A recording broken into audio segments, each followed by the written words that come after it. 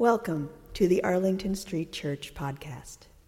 Founded in 1729, Arlington Street continues today as a gathering place for progressive people of faith in the greater Boston area and beyond. We are located at the corner of Arlington and Boylston Streets, across from the Public Garden in Boston, Massachusetts. Please visit ascboston.org for more information about this historic Unitarian Universalist congregation. Arlington Street Church, gathered in love and service for justice and peace.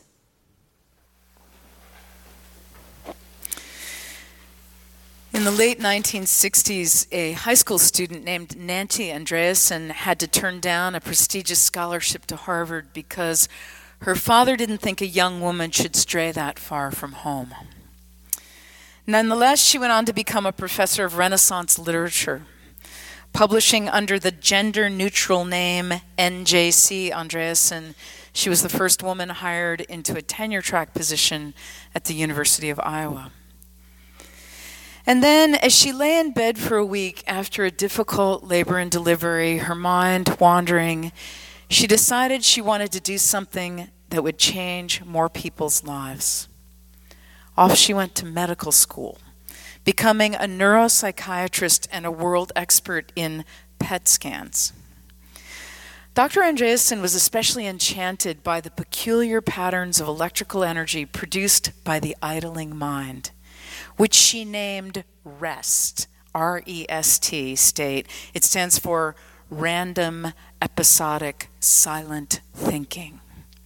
The acronym was a kind of a joke, she says, since when a person's brain seems to be at rest, it's just processing information differently. It is not at rest. At rest, she says, there isn't just a little bit of activity, there's a great deal of it. When we turn away from the barrage of sensory input produced by the outside world, our mind looks toward the inner self. We rummage around the knowledge and memories and feelings stored in the brain, combining concepts and noting connections we normally wouldn't.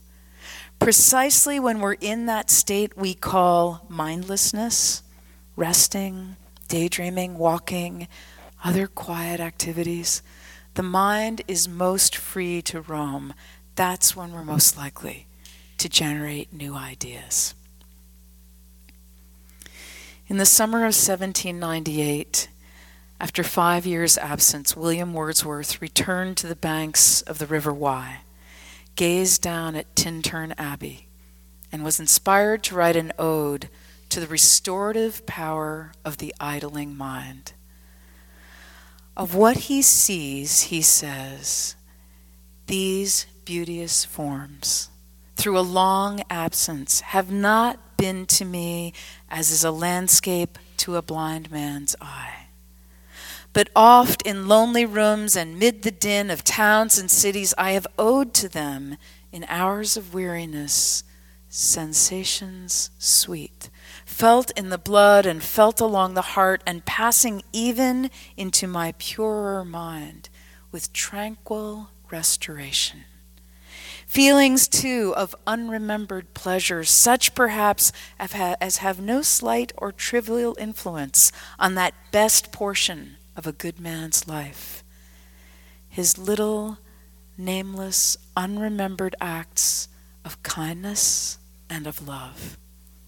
Nor less, I trust, to them may I have owed another gift of aspect more sublime, that blessed mood in which the burthen of the mystery, in which the heavy and the weary world of all this unintelligible world is lightened, that serene and blessed mood in which the affections gently lead us on, until the breath of this corporeal frame and even the motion of our human blood almost suspended, we are laid asleep in body and become a living soul, while with an eye made quiet by the power of harmony and the deep power of joy, we see into the life of things.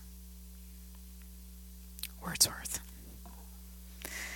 The idling mind invites us to spaciousness, restores us to beauty, sweetness, kindness, love, peace, bliss, and leads us to innovation, creativity, and discovery.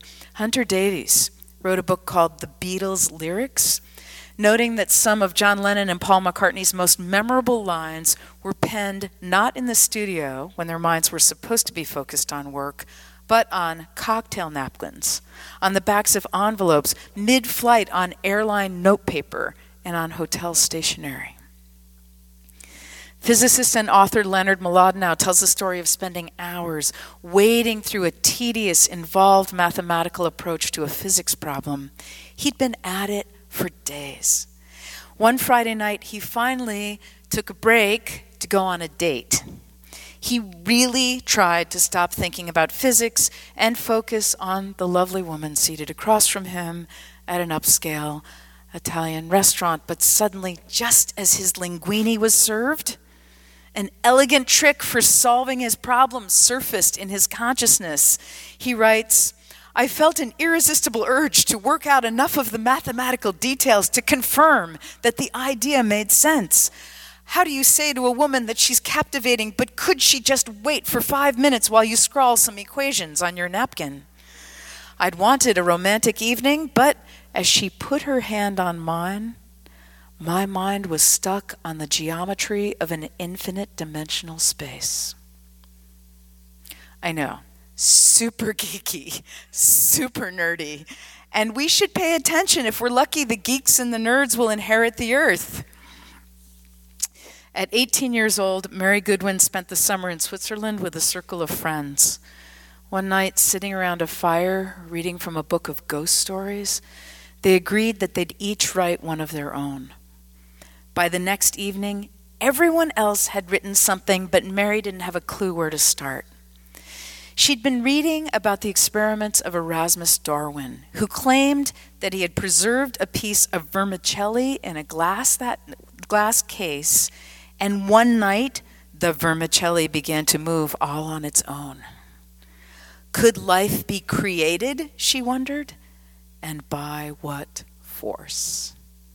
Sometime around midnight, lying in bed, staring at the ceiling, the outline of Mary's ghost story took shape in her mind. My imagination, she says, unbidden, possessed and guided me. I saw with shut eyes, but acute mental vision, the pale student of unhallowed arts kneeling beside the thing he had put together. 3 years later, having married one of those friends and become Mary Shelley, she published Frankenstein. Leonardo da Vinci also knew the trick of unconscious processing. The clergyman who had commissioned him to paint The Last Supper was driven to distraction when the painter would spend half a day lost in thought. Somehow Da Vinci persuaded him that the greatest geniuses sometimes accomplish more when they work less. British cosmologist Stephen Hawking, diagnosed with ALS in 1963. His glasses were fitted with a motion sensor so he could click a mouse by twitching a muscle in his right cheek. Until his death, he communicated by choosing words from a computer screen. If you ever saw Dr. Hawking interviewed on television, the quickness with which he responded to questions was an illusion. He actually received the queries long in advance, composed sentences at a rate of only about 6 words a minute, and required days or weeks to fashion his answers. Leonard Mlodinow wrote a beautiful piece about his work with Stephen Hawking. He writes, "Typically, it would take several minutes for him to make even a simple response to something I said. At first, I would sit impatiently, daydreaming on and off as I waited. But then one day, I was looking over at his computer screen where the sentence he was constructing was visible, and I started thinking about his evolving reply. By the time he had completed it, I had had several minutes to ponder the ideas he expressed, and that led to a revelation. In normal conversations, we're expected to reply to each other within seconds. And as a result, our volleys of speech come almost automatically from a superficial place in our minds. In my conversations with Stephen, Leonard says the stretching of those seconds into minutes allowed me to more profoundly consider his thoughts. And it enabled my own ideas and my reactions to his to percolate as they never can in ordinary circumstances. The slowed pace endowed our exchanges with a depth of thought not possible in the rush of normal communication. If you are not someone who lets your mind idle, this is both your permission and an invitation. I'm not sure we can force ourselves to slow down like this, but we can make some gestures in that direction. I am sure, for example, that occasionally we could commit to setting aside our technology and letting our minds wander freely, creating the opportunity for some out-of-the-box insight. Watch really little kids at play. We could skip the part where they put everything into their mouths and pull each other's hair, but we would do well with more gazing in curiosity and wonder.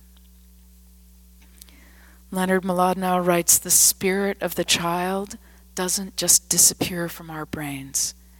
It just becomes more difficult to conjure. The truth is that within all of us, there exist the neural networks of both a mischievous, imaginative child and a rational, self-censoring adult. We need both. But these days, we need a little more of that child. Fantasy and sci-fi writer Ursula Le Guin said, the creative adult is the child who has survived. Beloved spiritual companions, let us give ourselves to the restorative power of the idling mind.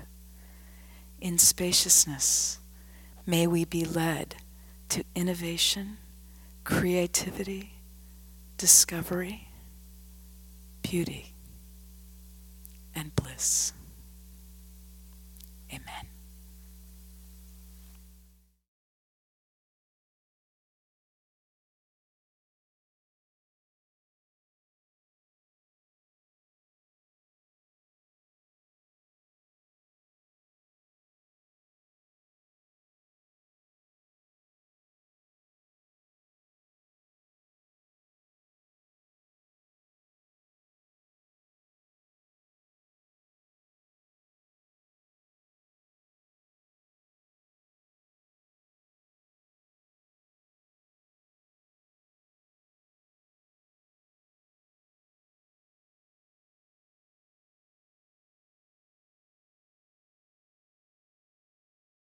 Thank you for listening to this week's podcast.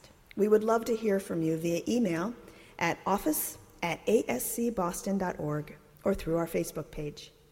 If you would like to support the good work of Arlington Street Church, please consider a contribution by check in the mail or through our website, ascboston.org.